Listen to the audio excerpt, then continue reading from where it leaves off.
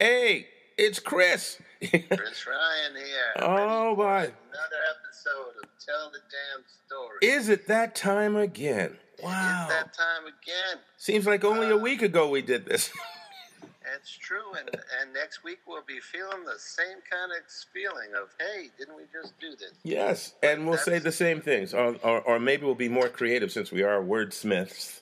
That is the podcast life, brother. Yeah.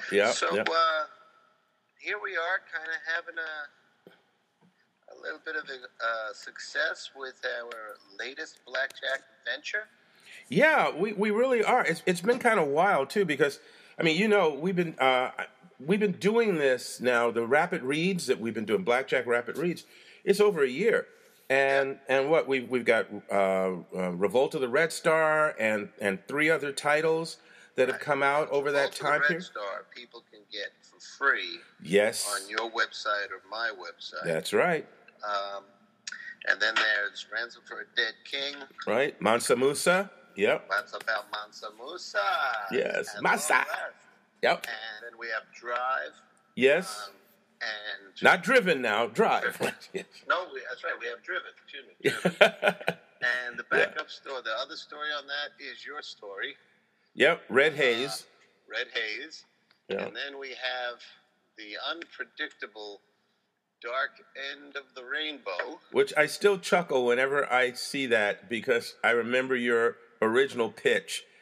And I said, that is so bizarre, I've got to go for it. Yeah, putting our world-traveling international adventurer on the set of perhaps one of the top 3 most famous movies made in the 30s. Yeah. Oh, yeah. Yeah, in color. But our latest one, Trial by Fire, Trial by Ice, is once again bringing up a familiar conversation from the people who bump into us. Yes. What are fans saying? They're saying, it's going to be the subject today. Did you ever think about trying to get this made as a movie? You know what? This would be great on Netflix, yo. Yeah. I got that a couple of times. And then they talk about different actors. Actors. You know, this guy should play blackjack. This guy should play blackjack. Yep. I even found myself doing it. I have to confess. Please forgive me. There was some, you know, the hype on Avengers 4 is up to lethal levels. Yes. And they hazmat suits. Any little part. So they were talking about the evolution of Thanos. Mm-hmm. And they had that little, you know, that just little second in the first Avengers, one of the post-credit scenes, where he turns his head and smiles. And they had a headshot of the actual actor. His name escapes me, as most do. But I looked at his face, I said, oh my God, that's Blackjack. Not only is that Blackjack, that's Tim Fielder's depiction of Blackjack. The one with the jaw that you could have an Olympic swim team dive off of.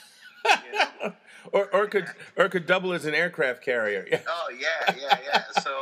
So yeah, you know, we were talking about what's the next episode about, and we said, why don't we talk about the process of taking those fan requests and kind of following the logic of what it would take to get Blackjack made or get any of people's projects made. Yeah, and I will start off by saying that folks, in the 20 some odd years that I've been doing Blackjack, you know, from point of creation till now, there have been numerous adventures in La La Land. So today we're going to be talking mainly from my experiences and referencing 1 or 2 things that I've heard from others. But mainly we're going to be... So I get to be the interviewer. Yeah. I get to talk about riding the Blackjack Trail. Yes, the Trail to Adventure, in Los Angeles. So let's start with producers, agents, and directors. Yes, well, that's a cute place to start because those are the folks generally, actually agents, those are the folks that generally approach an artist or a creative team or whoever owns and controls the property they're interested in.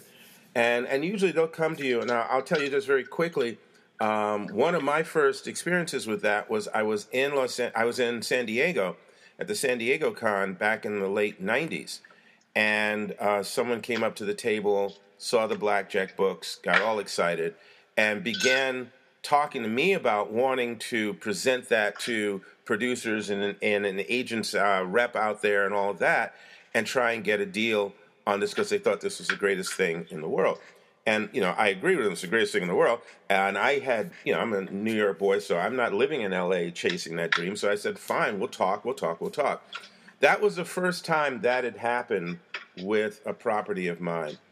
And so, again, you're in this situation where whether it's a producer, an agent, a writer, a director, whoever it is who sees the property and thinks, yes, this would make a great movie, or yes, this would make a great TV series, they're going to come to you and they're going to start that dialogue. And your gig, your responsibility at that point is to listen. That's the first thing. Especially if you're brand new to this, listen to everything that's said. I'm not saying believe everything, buy into everything, agree to everything.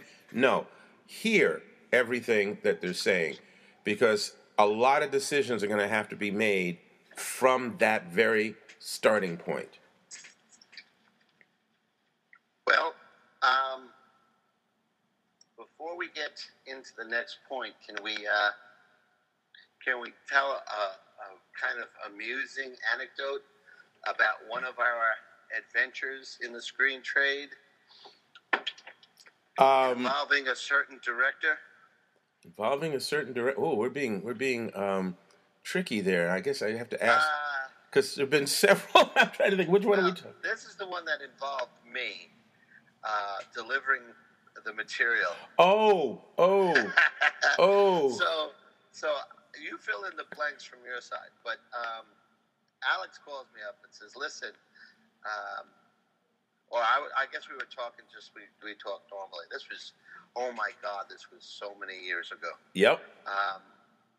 And I happened to mention that I was going with some friends to the NBA All-Star Break Convention at the Javits Center. Mm-hmm. I think they did this one year, when the All-Star game was going to be at the Garden.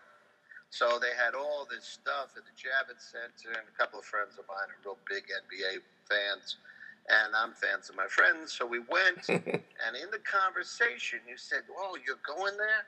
Listen," and you told me, I guess I can use his name, right? Yeah, why not? It's the truth. So Spike Lee was interested in blackjack as a film. Potential possibility, yes, right. Potential possibility. And he needed to get copies. Mm-hmm. So I had some copies of the first arc. Was it a 4-part? 3 parts. Second Bite of the Cobra. Yep. So I think I got 2 copies of each. Put it in a bag with some backing so it wouldn't mess up. And I brought it in, and I told my friends, listen, I got to go find Spike Lee. And they started laughing at me. They said, all right, we're going to watch you talk to Spike Lee. So they followed. So now I have like 4 or 5 people, 3 of which are brothers, following me, laughing at me because they think there's no way I'm going to get near Spike Lee. And they were right. He's on this panel, and there's all these either celebrities or up-and-coming celebrities that were going to talk about the NBA. So I go to the security guy, and I said, listen, I'm not here as a fanboy. I'm here as a delivery guy.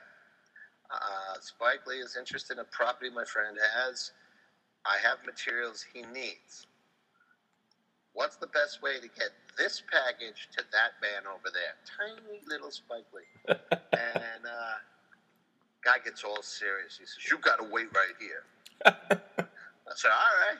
And I look at my friends. They are rolling. One guy falling, taking a knee. And they go and they get this young guy. He had like the super serious haircut, super serious glasses. And he comes up. like with a frown on his face, like he's gonna have to, shoo this fly away. He starts in with Spike's not giving autographs. I said, I'm not looking for an autograph. And I go through the whole story again. I said, I got this material that he wants to take a look at. I don't even have to meet the dude. I just have to make sure it gets to him. Wait here. It's like Lurch. Right? And brings a third person. This is a young woman. And she looks me up and down and says, what do you want with Spike Lee? I explain the story again. And just in case people haven't looked at the picture that goes with the podcast, I'm fairly white. So for some reason, they have no idea why I would want to talk business with Spike. So I realized I need something that's going to make the connection. So I open the bag and I lift out so they can see the cover of Blackjack, Second Bite of the Cobra. And they see that great Hildebrandt cover. Ah. Right? And she goes, oh, of course. So I put it back in there, and she says, I'll get it to Spike. I said, no offense. I need to see it get to Spike. She says, watch me. And she takes it and walks up the panel, whispers in his ear, slides it out. He gives her a nod, never looks my way. and she places it next to him. And as she's walking, she never says anything to me again. She just gives me a nod like, yeah, I did that. And there you go. Now, from your end, what happened with the Spike Lee project? Well, this because he was told some interesting stuff. Yeah, well, here's what's going to happen because we're going to cover a lot of territory with this particular topic. I will say what I'm about to tell you now is indicative of the industry. Yes. And it's not a dig at Spike at all. Okay. No, not at all. Spike was interested. Yes, Spike was interested in the property. He had not seen it before. I forget exactly how he heard about it, but he was interested in the property. The book got to him. Thank you, Chris. Crawling under barbed wire, so funny. Taking fire from the enemy. My friends did not stop teasing me about it the entire night, even on the way home. But wow, so what happened was Spike, like a lot of people, especially again going back to agents, producers, directors, and writers, all of them may have faith in your property, or may have a curiosity about your property, or may have a real desire to try and do something with your property. But there are moats, there are fences they have to climb. They have to storm certain castles to get the deal finally done. And so Spike had what's called a first look deal with Columbia Pictures. So any property that Spike was interested in doing, he had to show to the studio first to see if they'd go for it. Almost like a right of first refusal. But he had a deal with them to do some sort of, I think it was like a 2-picture deal or whatever. Anyway, so the bottom line was, because I never had a direct conversation with him. I was always dealing with his representatives. But the bottom line seemed to be that what happened was... Me neither. Yeah, right. There you go. To this day, still haven't spoken to Spike. But what did happen is... I yelled at him once at a Yankee game. Hey, Spike, when are you going to make the Blackjack film? You'll be fine, Chris. Anyway, his people are coming for you. Anyway, he must have presented, or as it was explained to me, it was presented, and Columbia passed on it. Now, we're talking the late 90s, early 2000s. And so ultimately, as I said, this began a series of experiences, or I should say this was a portion in the early days of a series of experiences that I encountered with this property. Again, anybody who first approaches you, like I said, again, agents, writers, directors, even an actor, anybody who has a desire to be a part of your property or to take your property and try and get a deal done has to go back to X number of people and studio and all of this and get a whole bunch of people to sign off on and money in the bank before that deal can happen. So my encounters with Spike and several other people along the way was very similar, and I will believe me, I will go into that. But I can name right now Mike Newell, Spike Lee, James Bruckheimer. There's like two or three other producers in there. As a matter of fact, right after he finished Spawn, the actor Michael Jai White was working with an independent producer, and that producer approached me and brought Michael to San Diego Comic-Con, so I got to meet Michael Jai, and the talk was maybe he could play Blackjack. So there's been a lot of that, different people wanting to try and get something done with this property over the years. But it starts with, again, someone approaching you or you getting to them or running into them somewhere, them seeing the property and going, yeah, this looks cool. Let's see what we can do with it. All right, so let's go over, just to make sure, let's go over a couple of terms, all right? So I'll say the term and you define it. Property, that's the item of interest. So in my case, it's a comic book series, so that would be the property. The Blackjack is the property. If it's a Men in Black, that was also, I think it was 2 issues. I think they only did 2 black and white issues. But that became the property. Men in Black, that's the property. It could be a novel, it could be a play, it could be a biography. So right, now, that's the property. Let's talk about contract. Contract. Oh yes. Okay. So your first tangled web that is woven is the contract. Again, let's work with the principle that there are intermediaries. Someone has talked to you about taking your property or working with you to take your property and get it turned into a film. So in this case, we're going to say it's a producer or an agent. So first contract or agreement is going to be between you and the agent or you and the producer. Because you two have to define your partnership, your association. So a contract is going to be a written form. It can be 2 pages long. It can be 12 pages long. Depends on the complexity. That outlines specifically exactly what you expect, exactly what they expect, what you're willing to give up, what they want, and hopefully what you're not willing to do in order to get this deal done. Okay, so tell me, in your various dealings on the Blackjack property, what rights did they want?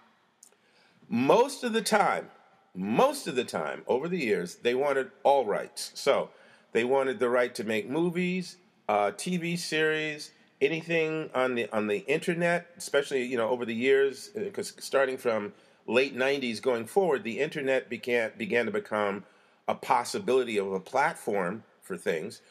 Streaming, a la Showtime and HBO, DVD, they wanted the rights to that. So basically, they wanted that control. Then they also wanted merchandising rights, because they'd learned from the George Lucas experience, that this stuff could be valuable. And if you don't know the George Lucas story, we'll bring it up sometime. But so they wanted the right to make. He said, "I want the merchandising," and they said, "Sure," because nobody buys that shit. And oops, sorry, it's probably the first time we've cursed on this show. Yeah, I think it is. It's George Lucas's fault. And they were wrong, and George made a fortune. And let's identify merchandising. It's T-shirts, it's children's books or coloring books, it's sheets, it's toys, it's video games, it's any and all of those things that are not directly a part of the film, but are spun off of the characters and the concept of the film. And then let's also define the market, because I forget which. Oh, it was the actor, the Vision. The guy, Paul Bettany, who does the Vision in the Avengers. He was being interviewed, and he was talking about, do you get a piece of the merchandising? He says, a small piece, but it piles up. Mm-hmm. He says, you'd be amazed how many pairs of Vision underoos sell in Brazil. And when I heard that, that's a thought. It was a punchline, but holy crap. All of this stuff that's being marketed, they're not just being marketed in the United States. That's right. It's Canada, it's Mexico, it's all of South America. It's global. All of Europe, New Zealand, Australia. worldwide. So that's why they want a piece of it. That's Yeah, why they want all and if you figure, again, for people who want to play with the numbers, just think of it this way: if you get a penny on every dollar that's spent on the merchandising, and it's globally sold, if you get a penny on 100,000 items, one item like the Underoos, or 1,000,000 Underoos, you get a penny per. Right. That's real money. It adds up. Yep. So, and if you So, get that over a what- period of years, it accrues to sometimes phenomenal digits. All right, so let's talk about the options you were not willing to give up. Well, over the years, my mindset changed drastically on this. And I'll come at this from two perspectives. One, in the very, very, very beginning, having never had any experience with this, having a lawyer and all that, but still having had no experience with this, what I had heard from others was that, Hollywood's going to grab for all that. And if you don't go for that, boom, no deal. So there were certain things I knew, like I didn't want, the one thing I started out always arguing for is, no, you do not modernize him. You do not take him out of the 30s and put him in present day, because then he becomes Shaft or one of 150 other black men with guns running around the urban city, because half the films or 3/4 of the film wouldn't take us out of the ghetto anyway. So I said he stays in the 30s. That was my bottom line. That was the no, we don't negotiate beyond that. And for a number of years, everything else they wanted, I was saying, okay. Most recently, as you know, and very, very few people do until this broadcast, very, very recently, I signed an options deal. And it started with negotiations with a producer, who shall remain nameless at this point, as will the others. But it started with this producer last year discussing exactly what I was willing to and not willing to give up. And in this case, it was not only, no, you do not take Blackjack, Aaron Day, and put him in present day. That's a deal breaker. The other deal breaker was, I will not give up the rights to writing my own character in books. And previously, that had been, they wanted the rights to do books and comics and everything based off of the movies and the character. So they wanted to really pretty much gobble up all rights. And you can say no to this, but, if you don't say yes to the rest of the stuff, they're going to walk away. Well, at a certain point, you realize, you know what? If you're not willing to go with me on this, then walking away is probably the best deal. So the producer and I agreed, and was signed off. I get to continue to do original stories on my character, and their book rights was something else. And then when we got the opportunity to actually sign with a studio, boom, they agreed as well. Fine, he gets to hold on to these rights, and anything he has to do with that is his. And the rest of the terms we all agree with. Are you chewing on wood again? I've warned you about that. Who, me? Yes, I'm here. No, I don't know what that clack sound is. Well, it's not here. But okay, Very anyway, strange. someone's eavesdropping. Hollywood's eavesdropping on us.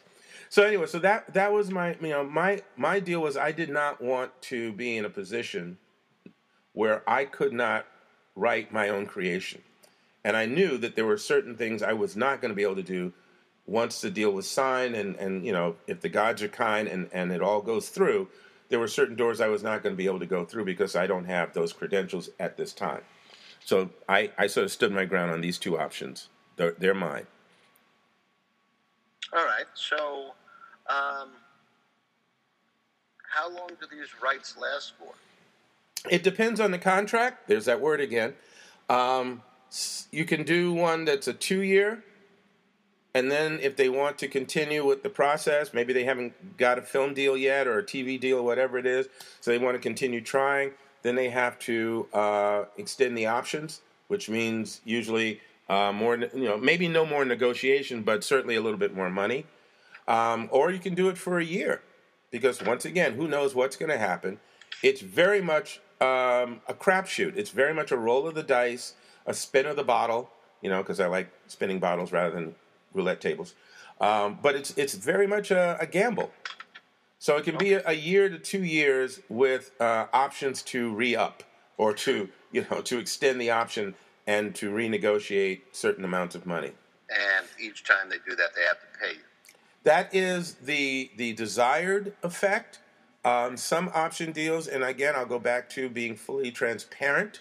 Some of the early option deals that I accepted back in the early days of this, no, there was no money up front, and that was because a lot of the times, and we're not talking about poor people working out of a flea bag hotel trying to get a movie done. We're talking about some substantial individuals who will ask you or tell you, look, no, there's no money up front. We want to tie it up for this period of time because we're gambling too, and we're this and we're that, because they don't want to give you any money. They don't want it to cost them if it doesn't work. So, how did you handle that? In the beginning, once again, golly gee, sir, okay. And then there was, and again, I'm trying not to use names for the most part. There was a young man about maybe 3-4 years into this merry-go-round. There was a young man, young filmmaker, struggling, trying to get it together. Didn't have any major bucks, no big studio or team behind him whatsoever. And he respected me and the property and dug into his pocket his meager little bits of coin, right, and said, no, the right thing is, I pay you what I can. If you accept it, great. If you don't, I'll understand. And I went, okay, that's it. He has now set the bar. Stay tuned for part 2. Stay tuned for part 2.